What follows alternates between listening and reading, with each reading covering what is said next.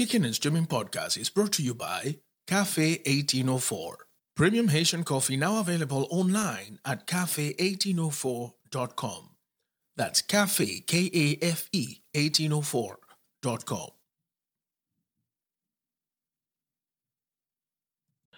Yeah. That is the most important. Jocelyn, I still can't hear you, man. Like, why? I'm sorry. I'm here, I promise. Really? I'm here. Okay. I swear I'm here. Mm. I'm talking. Do you hear what? I can hear her. I can hear her, but it sounds like you're like on a speakerphone. Yeah, Jocelyn, man. I don't know, Graham. You set it up. Okay, hold Do you on. want to switch? No, I know. Hello. Oh, that that's sounds better. That sounds. Yes, there we are. All I had to do was unmute you, but so like, I'm sorry. I see All right. how it is. I see how it is. Got So me muted. we are here, and today we are talking about the end of the Thrones. I'd like to call this episode the end of our watch, and the perspective here is we've got on our first guest, Dr. Tracy Timberlake, who is not only a fan of the show but also read the books. Isn't that correct? Yeah, so I have done all the research. I've read the commentary, read the extra books, listened to the audio books. I've done all the things. Yes. And then we have Penny. Have you read the books, Julie? I have read the books. I've not gone as far as the extra commentary and all the extra things, but I have read the books. Yay! And then you've got me, who discovered the show on its second seasons and got hooked. And the most important perspective here, on the other hand, is that of Jocelyn, who has never seen the show. Oh, I love it. I love that. This is Kickin' and Streamin' Podcast, a binge watcher's guide to streaming movies, TV series, and stuff. Here are your hosts, Graham and Jocelyn. Hello, everyone. Welcome to Kickin' and Streamin'. My name is Graham. Here we are today on our episode number 16. Yes. And it is poised to be our greatest episode yet. Sweet 16. It's a Sweet 16, right? And we are talking about Game of Thrones at the end. With me today is my very fantastic co-host Jocelyn. On my right-hand side is I actually am gonna take a moment to do this. I've been dying to do this since before I met you, and so with your permission, I have to. Penny. Okay, now It's okay. I'm only twitching a little bit. It's all right. That's a Big Bang Theory reference. I love it. And of course, on Skype, we are joined by fellow podcaster, public speaker, Dr. Tracy Timberlake. Please continue to introduce yourself, Dr. Timberlake. Sure. So as you said, I'm a fellow podcaster. I actually just started my podcast. I recently did a podcast on Game of Thrones and what entrepreneurs can learn from the show. And I started out my career as a YouTube beauty and lifestyle vlogger, and then transitioned into a business coach that helps people understand personal branding and personal monetization in the online space. So that is what I do now. All right. And it is our understanding that you are currently in Florida dictating a conference, isn't it? No, I'm from Florida. I'm currently in Cincinnati speaking at a conference. So I stepped outside of the venue to do this wonderful chit chat about the thrones. This is absolutely fantastic. So I could not be more grateful that you have agreed to do this for us. I'm so excited to be here. Thank you for letting me participate. Fantastic. So, Game of Thrones ended last Sunday.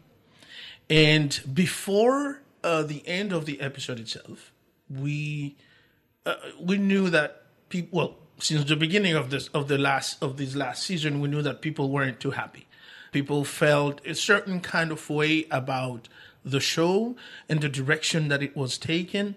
But I have never seen so much vitriol towards the end of a show. And, Right. it is a crusade. How did you feel about that? Like all the comments, all the memes, all the craziness going around. So it's basically divided in three camps, right? The camp of I didn't like the end, the camp of I'm okay with the end, but it could have been better, and the camp that is like this is how it was supposed to end. So where are you on that camp, Dr. Timberlake? I am in the camp of I am okay that is how it was supposed to end. Okay.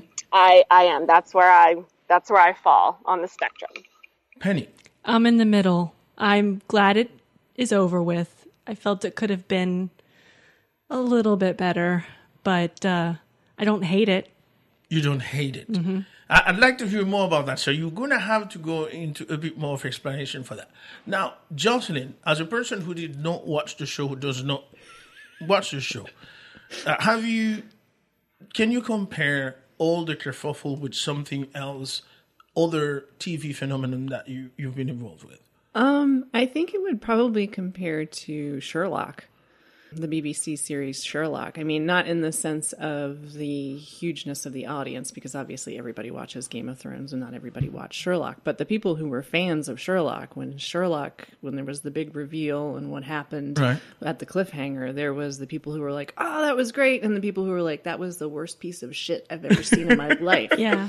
So to me, just from a complete outsider standpoint, that's what it seems like to me from what I see on Google. And every time I open any kind of entertainment news app, there's something about Game of Thrones. So, but to me, it's kind of comparable to the fans' reaction to Sherlock when Sherlock was happening. But again, not on the grand scheme of things, because Sherlock was not that popular a show. Very well. So, Dr. Timberlake, help us understand why do you think people have reacted this way? And do you think people would have been more okay with it had they been familiar with the books? Is there some truth to that? I think, here's why I think people are a little bit perturbed by the ending. There was so much buildup, and so much storytelling that happened in the first 5 seasons. Yeah. People really wanted a lot of those to be reconciled in the final. And they were all set, D&D, the creators of the show, they were all set on, we are going to just do this in 6 episodes. We can do it. And they kept reassuring people that they would be able to do it in that time frame. HBO offered them more money to create more seasons. They said no. They said, well, how about more money to create more episodes? They said no. And so they made everybody buy into this concept that they were going to be able to make everything work within 6 episodes. And we all left walking away with, well, what about this? And what about this? And what about this? And there were so many pieces that I don't think were resolved. And that's really where people are frustrated, because they've been so invested, for the long haul. It's been essentially 10 years of the show being on the air. People came in when they came in and they experienced the characters. They did such an amazing job of really getting people in wanting to participate in who these characters were and who they were going to be. And then when they kind of just abruptly ended it without resolving any of the things that they had foreshadowed or any of the prophecies that existed, whether book or show, people were like wondering, well, where's the rest? Because you told us it was going to be resolved and you didn't resolve it. And I think that's where people are frustrated. Not only did they not resolve, but then they managed to open up questions at the end. Right. So not only not resolve, but now I'm going to open up more questions that I'm not going to answer. And you would be okay with that if you knew that there were some prequels and sequels and some things to come that in the end will wind up answering those questions. But the fact of the matter is, HBO has had to be basically the entire week telling people, no, we're done with it. No, we're not going to do this anymore. We're done. We don't have anything else coming. And so you are, both of my guests, absolutely correct in that it is perhaps all of the loose ends that have people mad and uncomfortable with it. But I'd like to go ahead and start talking about how Game of Thrones became a phenomenon. Because I don't think the first 2 seasons people really knew what they were getting into. No, not at all. No, not at all. I think, in my opinion, the Game of Thrones started to catch up here in the US, at least, when the appearance of Daenerys, Khal Drogo, this whole part of the season where obviously Jason Momoa is an American actor and he's a very good one at that. And of course, the physical presence. He's terrible to look at. I don't know what you're talking about. I don't know why people like him. Yeah, all right. Mm-hmm. So I think that's when the show started to sort of like take in the United States. Is that a fair assessment? I think so. And I think what struck me is, well, were you a fan of sci-fi fantasy shows before? Some, yes. I think it had broader appeal. It was pulling in people who weren't initially attracted to it because they were already fans of sci-fi and fantasy. So I think that's kind of, for me, what really drew... I realized it was beyond just my genre of TV and movies. Right. And so then the show becomes something bigger than I think HBO ever imagined. If we could compare something, if we could compare Game of Thrones to something else that HBO has done that became such a viral event, what would you trace it back to? I don't know if it would compare in terms of virality, but I think Sex and the City was another cultural phenomenon that people experienced. It was a niche market. It was women and things like that. But I think since Sex and the City and the longstanding franchise that turned out to be, and that was something that was also based on books, I don't know that HBO has had anything as large. Not even The Sopranos, for instance? Oh, I think The Sopranos, that I think was another pocket area. I still don't think it was as big as Game of Thrones is. Yeah. And because Game of Thrones has all this, there's all this capability to build it beyond just the story of, Song of Ice and Fire. You can now go back 1,000 years, you can go back 5,000 years, you can move forward and see where people are in the future. So I don't know that anything has existed in television ever that has had that much potential. Okay, so as someone who has not read the books, how faithful, at least in the first 4 or 5 seasons, did they stay to the book? Because I've read somewhere that a lot of the characters that died, for instance, in the series, did not die really in the book, and they were just building this culture of whacking a major character every season, sort of like The Sopranos, for instance. So how faithful were they, at least in the first 5 seasons, to the stories in the book? I think the storyline is pretty faithful, but with the characters, they introduced some, combined some others. Like, for example, one of the character that Robb Stark ended up marrying, that character didn't exist. They sort of combined 2 other characters for that. Lady Stoneheart, like after the Red Wedding, Catelyn Stark never died. She turned into Lady Stoneheart. So that doesn't exist on the show. I don't know if they did it for money purposes, like, budgeting, or just because they were pushing the show in a not different direction, but they needed it to use some creative license to not have all of the intricacies that George R.R. Martin had in the books. But there are several characters that I think are like, and they changed some names too, like Yara isn't Yara. I think she's Asha in the book. So there are some differences. I appreciated some of those differences because in the last book, I found myself getting really frustrated with the story because he wasn't continuing storylines. He was introducing new characters, and I was getting frustrated by that just reading the book. So the show helped resolve some of that for me. And when I thought about, especially because whoever read the books knew the Red Wedding was coming. Mm-hmm. And so when we were in that episode, I thought, I wonder if they're going to continue the Lady Stoneheart thread, and was so glad when they didn't. So I appreciated that I they agree. tightened up some of that because it could have gotten really out of control easily. I'm going to take a moment here to call an interpreter service so that we can have an interpreter for Jocelyn. Because you notice the same glazed look as I get when, somebody comes in and they speak French or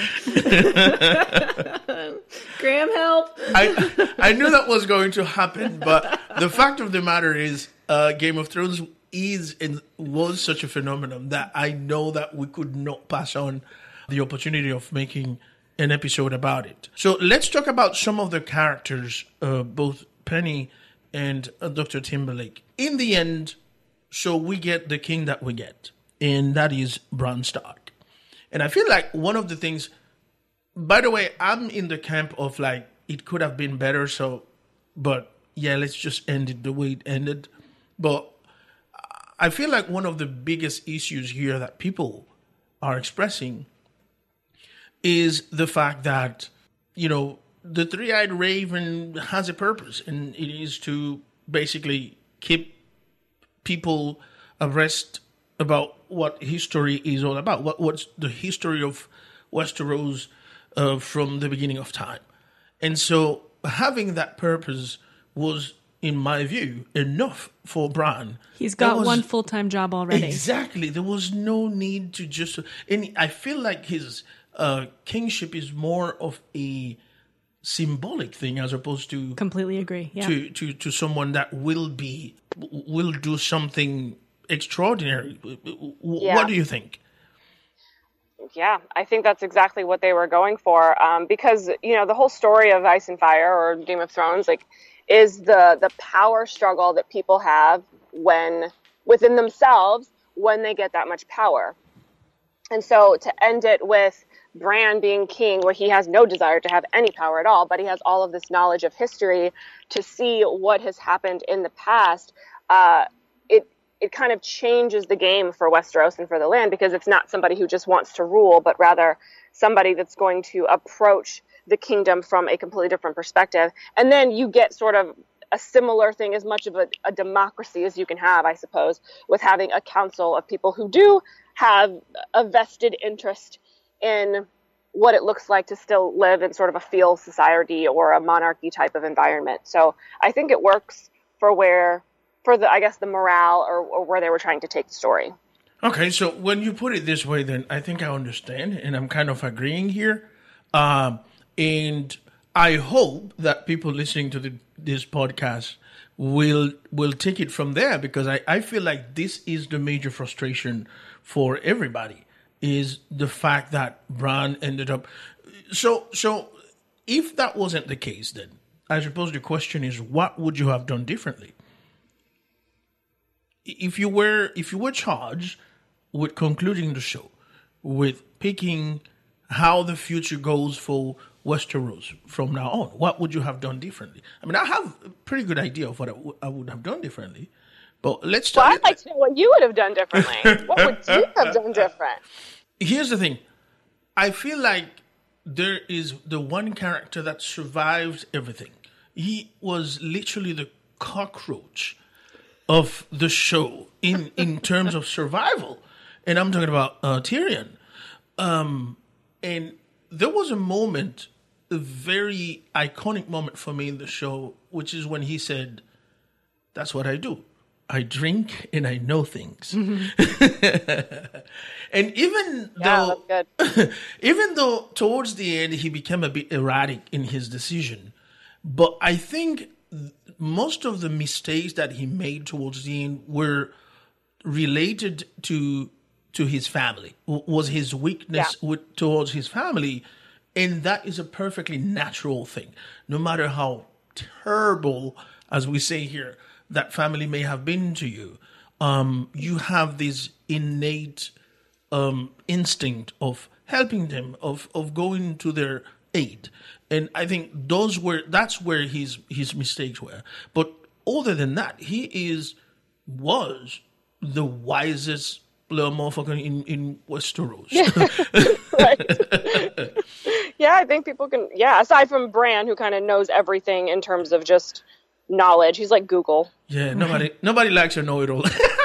Right. But I think I actually expected there's two things. If there was gonna be a dude crowned king, I thought that it could have been Tyrion. One, I don't think Jon Snow was a terribly good leader. Two, Jon Snow was not really into the whole thing. Like, Jon Snow did a lot of things because he was placed in situations where he had to battle himself out of, but not because he chose to be in there. So being king wasn't his thing. He wasn't going to be king. And if he was, I don't think he would have been a good one. He would have been just influenced by other people to do things that is not in the best interest of the realm. And so Tyrion would have been that. Or I would have preferred actually Sansa to end up being the queen of the whole thing. What do you think? She is the one I wanted to be queen. Definitely. Right. And Sansa became my favorite character in the end, because I feel like if I was now she was not my favorite character in the beginning. I was like, come on, Sansa, I need you to come on, girl, get some things together. Enough with the hair already and the gowns, Right. But towards the end, I think because of what she learned and all of that, she did become my favorite character. And I always say, like, if I was a character in Game of Thrones, I would be Sansa, because I love how she stood for the things that she believed in the most, and how she fought through a lot of things, and really how she could foresee, because people are always talking about how Sansa betrayed Jon, and I was like, yeah, but you have to understand, like, Sansa knew that if Daenerys became queen and people knew who Jon's lineage was, like, that Jon would end up dying, and that was her brother, and she didn't want that to happen, and she also didn't want the North to be part of the Seven Kingdoms either, so she had a lot of interest in not putting Daenerys on that throne, and so she did what she did, both for family and for duty, and I probably would have done the exact same thing. But I really thought that Georgie was going to go with the whole Lord of the Rings thing, because I know that he was heavily influenced by Tolkien in that way. I thought he was going to take it to making Jon Snow king, even if he didn't want it to be, because that's how Lord of the Rings ended. So I thought that was going to be the direction he would go, and then just have Tyrion serve as the hand and all of that as well. But do you think the end has anything to do with George R.R. Martin? Given the fact, because I think he put out a statement saying that his end is going to be quite different, isn't it? There were certain things that I heard that he had definitive rules about, like the fact that Arya needed to be the one to kill the White Walker, right, or the king, the Night King. But my understanding is that the way it ended is not his influence at all, and that he's going to have his own way of ending it, which makes me okay. Fine, I'm going to keep reading his books, but I don't think he had much of a say in this at all. And that might well be something about. Yeah, no, he didn't. That might well be something about like.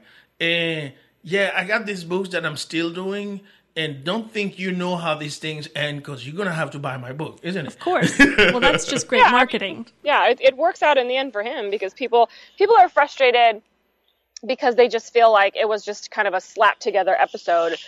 They spent a lot of times in the battle and a lot of money on CGI stuff, but didn't really push the needle forward in terms of the character development. They just kind of were like, okay, well, and then this happens, and now everyone's dead, and now it's over. But they didn't give us enough time and space to really grow with the people as they moved into those ending positions. Yeah. So is it possible that people's biggest quarrel with this last season is how, little amount of episodes there were, as opposed to how it actually ended? That's what I think. Yeah, absolutely. That's wholeheartedly what I think. You think if people had gotten more of the character development and where things were going, there would have been more like, I could have seen it coming. Whereas this time it was like, this happened, the end, boom. Yeah. And, to that point, I mean, George has been waiting like a whole decade to finish writing these books, and D&D just didn't have the source material to create a better story. I think they had the bullet points of how it was going to end, and then they just kind of had to figure out how they were going to get there without the books to really guide them in terms of the character development or any of the major instances that were going to happen. Yeah, like Jocelyn said, they just kind of know this and this, and then that's done. Yeah. Or Penny said that's all they have. It's just boom, boom, boom. We're finished. They didn't have the whole story arcs of each of the characters. Well, and they trained us as show watchers for all of these years to take a season and a half to tell just one little part of the story.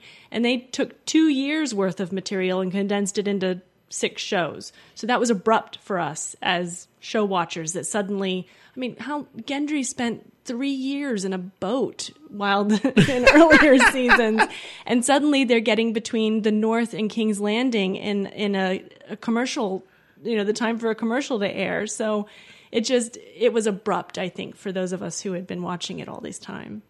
And in terms in terms of the end of certain characters, the death of Cersei, I think a lot of people have major issue with that. It was too kind. It was so anticlimactic. Oh, I needed her to die in a different way.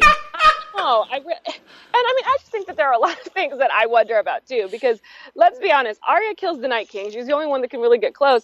I feel like we could have just saved ourselves a whole bunch of problems if you're like, Arya, you killed the Night King, and Cersei's on your list. Yes. How can I best support you to go and kill her? Yes. Because we don't all need to go. You can do this yourself. But unfortunately, we didn't get that. That's what I would have preferred, or at least an attempt by Arya, because she was on her list, and that list she had held onto for 10 years. Yes, she quoted it before she fell asleep every night for all of these years, and then she's like, "All right, peace, I'm out. I'm going to go see what's west of Westeros." And it was very. That's not even her character to do that. Not at all. I'm also like, for Arya is the most fearless character in the entire thing. Oh, she's my spirit animal. And the notion that Arya is going to be like, yeah, maybe I should listen to Clegane and get out of here because shit is getting dangerous. That to me was like so out of character. Not once had she listened to him at any other time before, but this time she is. It's like, okay, look, don't kill the person you hate the most. And then you're going to be like, yeah, I'm going to walk away.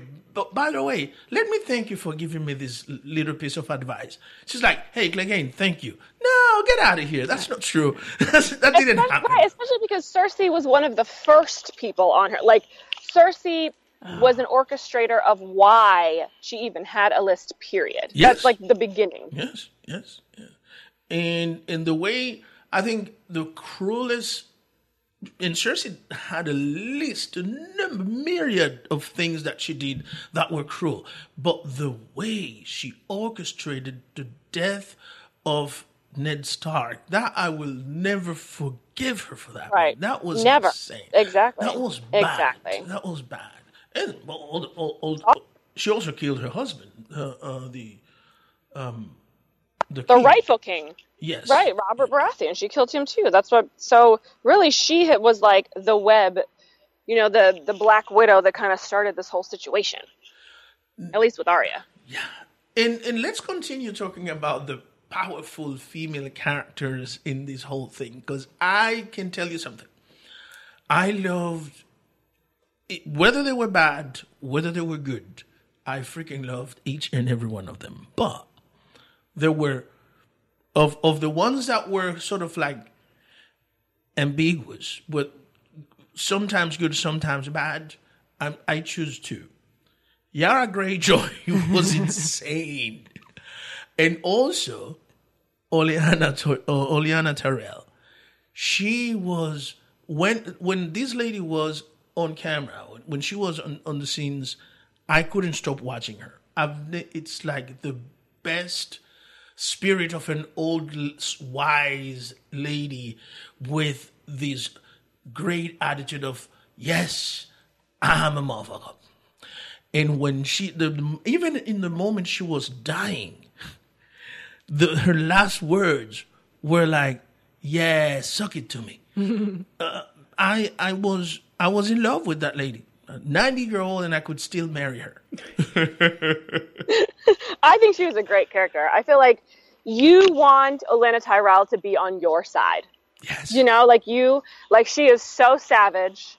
Yes. Like you want her to be your grandmother, or you want her to be your mom, or you Yes. just want her on your team, because otherwise she's not somebody you want to cross. Uno. And you knew that from the very beginning, because she could quip some words at you, make you feel little in a matter of seconds, like make you feel like a grain of mustard with just a couple of words. What other female characters could you tell us that were your favorites? Well, I already mentioned Sansa was probably my favorite towards the end. Once you see her whole story arc, she became my favorite for sure. Penny? So yes, I agree. Sansa's by far my favorite in terms of just watching her character growth over the arc of the stories. She went from a sheltered, privileged little girl to this strong woman who took the experiences life handed her and turned it into strength and knowledge, and she was not made bitter by it. At least that's not my perception of it. I felt like it helped her empathize with people, and she understood the importance of her family, and she understood the importance of her people. And so that's why I was glad at the end she made that announcement that the North would remain its own kingdom. And I thought, yes, because she's going to continue to be able to be queen. Do you agree with people giving Littlefinger some credit for her growth?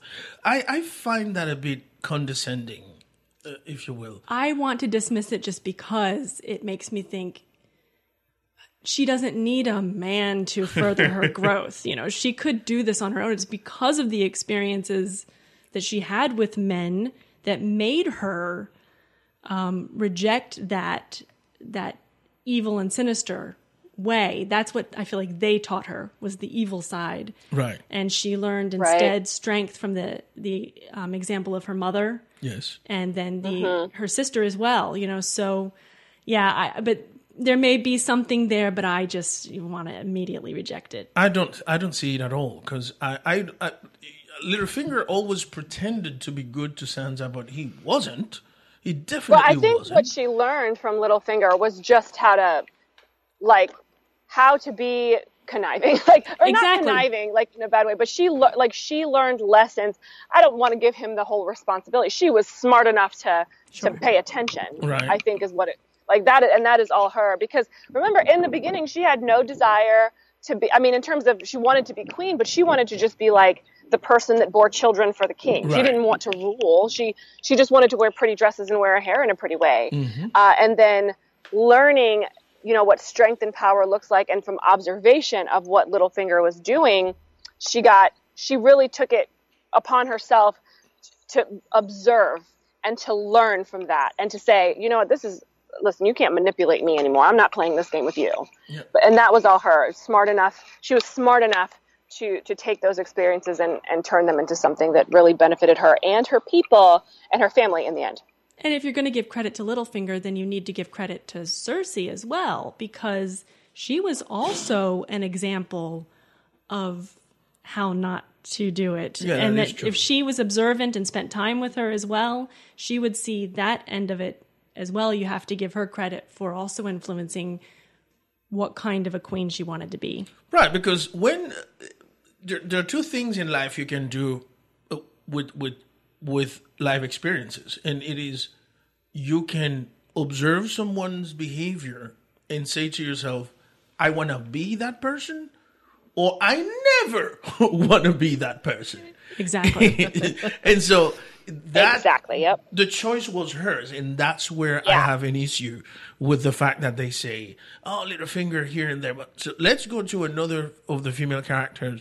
She has been hailed as the greatest public speaker of the Northern Kingdom.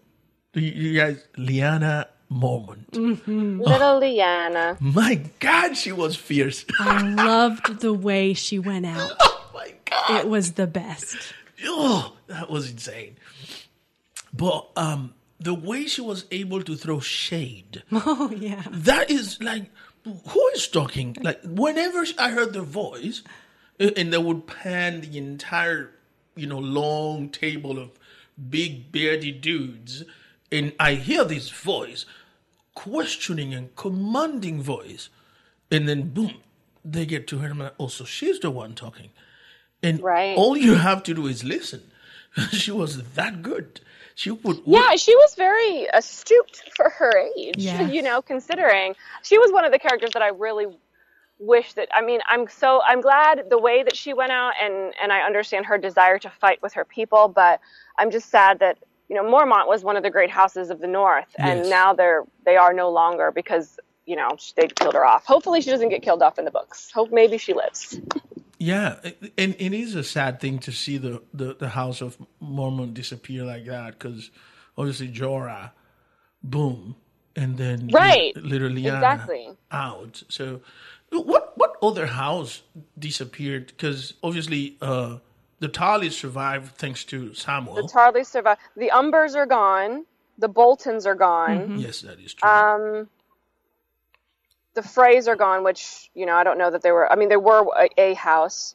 And then you have the Mormonts that disappeared. The Starks live. There are a few other houses in the north. We have the Baratheons that still live on through Gendry. The Dornish are still alive. The Lannisters through Tyrion, should he continue to move forward, but the Tyrells are gone.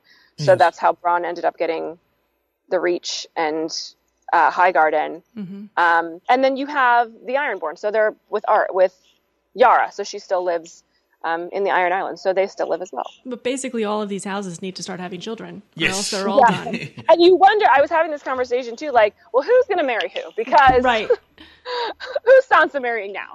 Like, what's going to happen here? There you go. Well, technically, she's still married to Tyrion.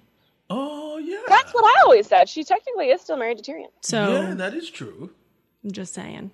Yeah, and that would be the union of two great houses. Although I don't know that Sansa would want to have any kid with the last name Lannister? Lannister, but yeah.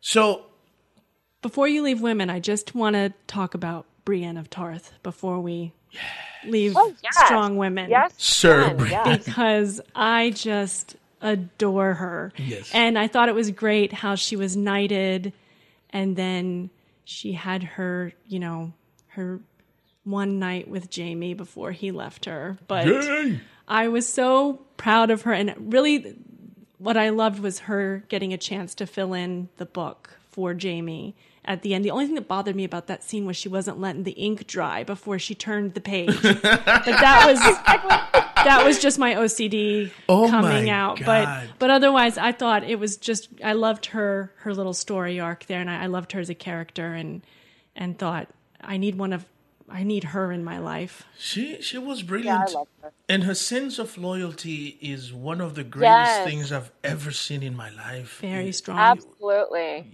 Yeah, definitely. I love, her loyalty and her ability to keep an oath, Yes. to Lady Stark and carried it really to the very end. That was wonderful. One of my biggest I'm glad thing she lived. is Me that too.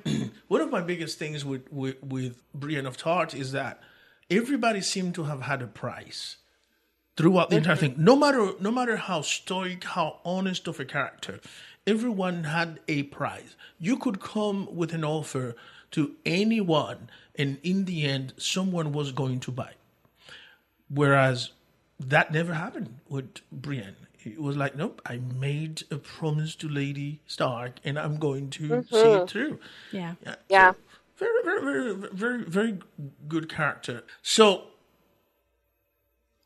let's go back to the end, because I was put on the spotlight about how would you have liked it to end, Penny. What would you have done differently? I came to really hate Bran towards the end because She was he just really annoyed me. He was towards useless? the end there. He was completely useless, and even as he was made the king, and then he basically left it to his council. I'm out. I'm going to go try to fly and Yeah, I'm gonna find the I'm gonna dragon. find yeah. Like, dude, like you're the king. You're gonna go fly around to look for a dragon. What's wrong with you? I mean, I Right, understand exactly. why he was a good choice and fine, but really, I would have been completely okay if Tyrion was made the king, just because in all of this, a Lannister ends up on the throne after all, and I would have been okay with that. But I thought I wanted Jon Snow to be king. But as I really started thinking about it after the show ended and I was pondering it, I thought, he's too, I don't know what the word is, good? He's too honorable. He's too good. He's too honorable. He absolutely is. He would, that position would kill him. Yeah. Yeah, he'd be assassinated in like a week. Yeah. Like next week, you're dead. Yeah. Because He would never see it coming. I mean, he got killed before and he didn't Right. see that coming. So By people that he trusted, Exactly. in his inner circle. And I was like, see, that's going to happen again. You're going to die again. yeah. So I have two questions. One about Jon Snow, and the second one is just we haven't talked a bit. We need to talk a bit about Daenerys and her ending and the whole thing. And I know that you have to go, Dr. Tracy. So I'm going to be very brief with this. What do you say about the fact that people are saying, what was the point of bringing Jon Snow back from the dead? Well, according to the prophecy, so there's a prophecy inside of the book that talks specifically about Azor Ahai, which they brought up in the show but never really resolved. So that's one of the things that wasn't resolved. But Azor Ahai in the book, the tradition says that Azor Ahai, the original one, ended up having to kill his lover in order to forge a sword that killed the White Walkers, like the Lightbringer. So I knew just from that kind of foreshadow that Jon was going to have to kill Daenerys at some point. And with all the other stuff happening, I figured he is going to kill Daenerys. I thought it would be more evolved than what it was. I didn't think he was just going to walk in, have a conversation, and then stab her. Boom. That seemed ridiculous. But I knew that it was absolutely going to come. And so because I thought that he was brought back because he was the prince that was promised and he was going to reforge Lightbringer. Now, if I were to do things differently, I know that it would have tortured Jon to be king because he hated it. And I know that he probably wouldn't have lasted very long, but I did want to see at least a resolution to the fact that he is this last living Targaryen. Like, Right. I need at least something. Give me something. Otherwise, what's the point of him being a Targaryen at all? Just don't make him. There we anything. go. Yes. So those are my thoughts about Jon Snow. I still would have liked to see him be on the Iron Throne, or at least people have wanted it. Now, I do think that he would have died very quickly because I don't think that he has what it takes to. He doesn't have the ruthlessness that is required to rule, like to make those hard decisions, because he just cares about people and he's all kind all the time. Yeah. But it would have been really cool to see a united kingdom, including the free folk, keeping the North in the kingdom and all that. I would have, because I'm just kind of like a sap for a happy ending, I would have liked that. But I get why useless Bran has to sit on the throne, but it's not my favorite ending, but I get it. And by the way, can we stop calling the dude the Broken now that he's the king? Right, Bran the Broken. What is that all about? So going to Daenerys, I didn't like how her conclusion, her resolution was a bit lazy for me, because it perpetuates the idea So lazy. It's just, okay, so you definitely are the carrier of the sins of your father. And I hated that for her. The notion that this woman who had gone around nations and nations and liberating, and yes, she did use cruelty to get some of the points where she needed to get. But at the end of the day, it was basically people that sort of deserved it. And so this kind of sudden change of heart, of personality, of emotions, for me was sort of like, that doesn't sit well with me. I don't understand this. Why? is that how it happens in the book? Is there any indication in the book that Daenerys has been bad the entire time? Because I don't understand it.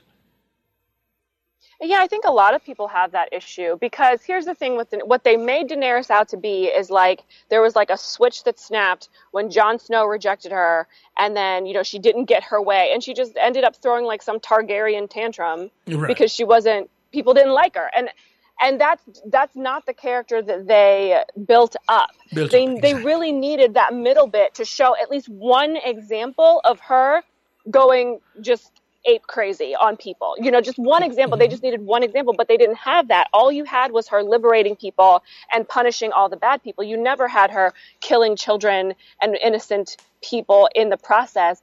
Had they had at least one example, then we could have jumped from, okay, there goes Daenerys, like being crazy again. See, last time that happened. But you don't have that. So we're left with so she just threw a tantrum and decided to kill everybody because nobody liked her, which is ridiculous. And I get it. She's been through a lot of stuff. She really has. But so has everybody else. And no one else is doing those things. And I think in the books it will be that, though. I think in the books she will be that. But he will build up to it. It's not just going to be one day I'm fine, and then nobody likes me, and now I'm throwing a tantrum with my dragon. Yeah, not cool. Not cool at all. A lot of people are justifying it also because, she just lost her best. All of the people closest to her, Mormont, everyone did. Everyone lost their best friends and their dads and their parents. Everyone did.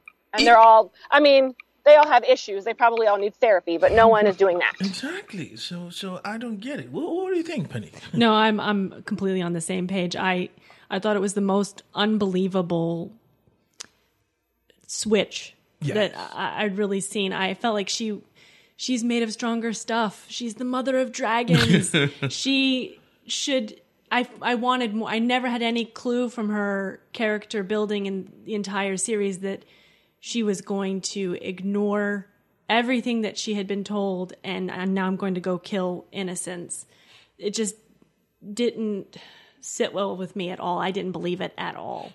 The whole time it was happening, when I'm watching it, I'm going, oh no, this is not happening. This is not happening.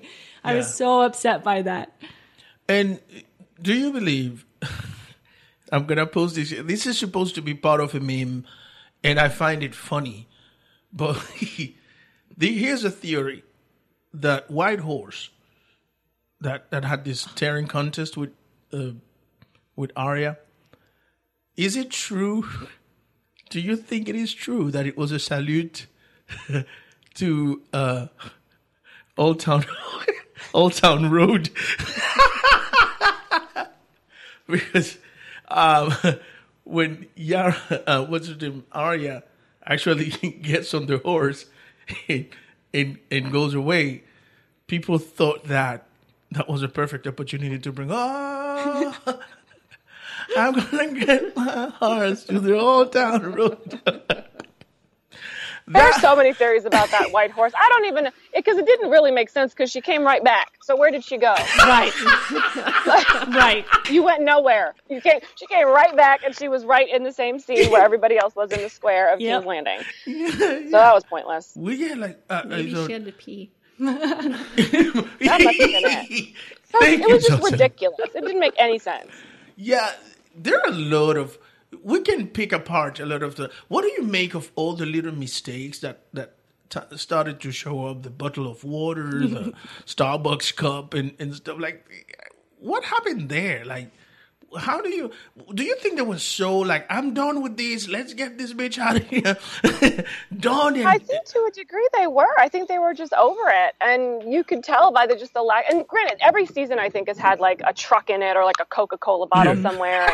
And, but when you combine everything together with the lack of storytelling, the poor writing, the inability to truly capture character arcs, and the inability to fulfill some of the buildup that they had in previous seasons, plus all of this like lack of QCing in the scenes, I do think that at some point they were just like, you know what, just throw it together. That's fine. Put it up there. It's fine.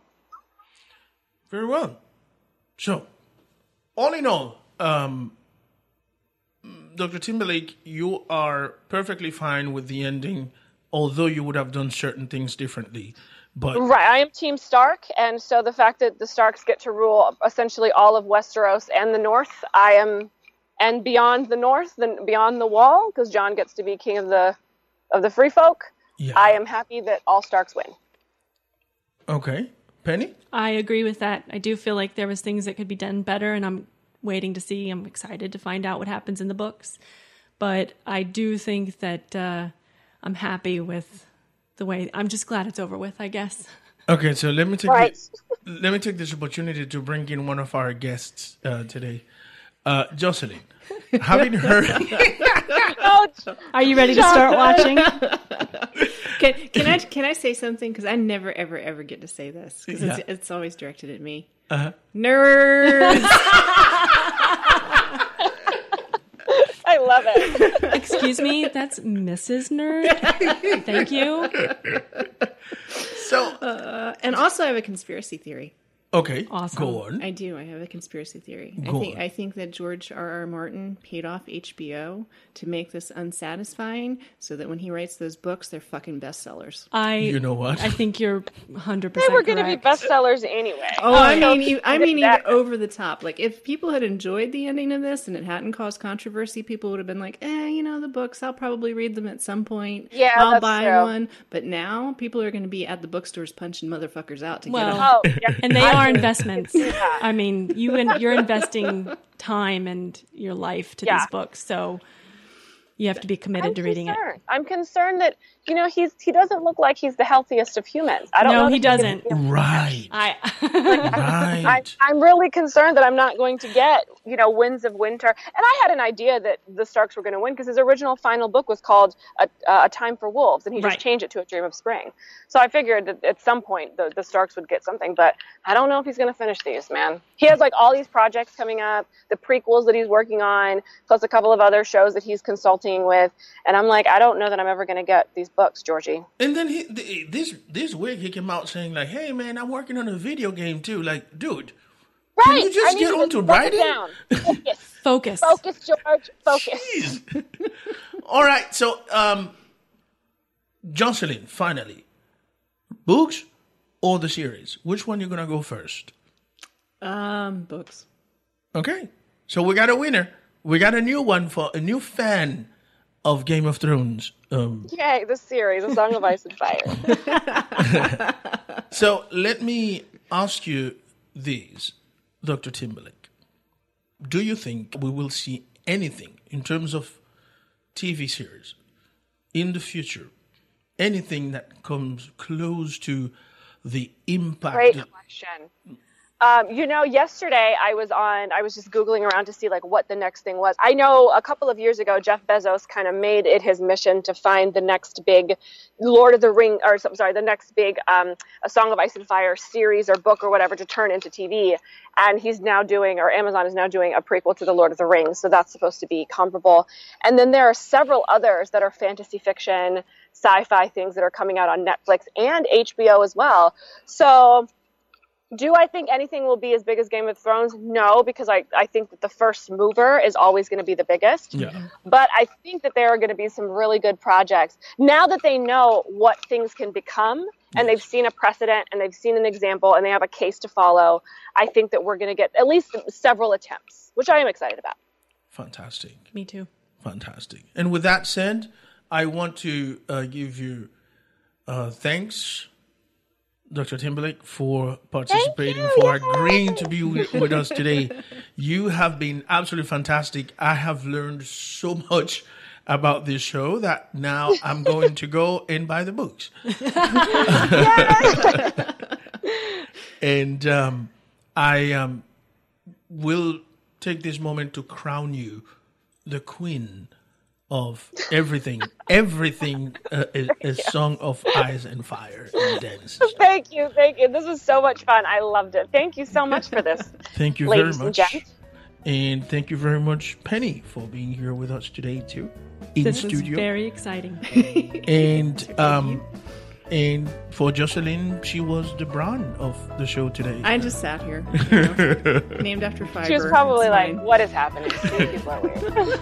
I think her eyes did go white there for a little bit. Excellent. So, Dr. Timberlake, you've got a friend here for anything you need, whatever you need. And thank you very much for... And thank you. And I cannot wait to share this podcast because I talk about Game of Thrones all the time. So I know all the people who will be very excited about this conversation. Absolutely. Thank you very much again. You have a fantastic rest of the week. You too. Take care, everyone. Bye-bye. Thank you. Bye-bye. Bye.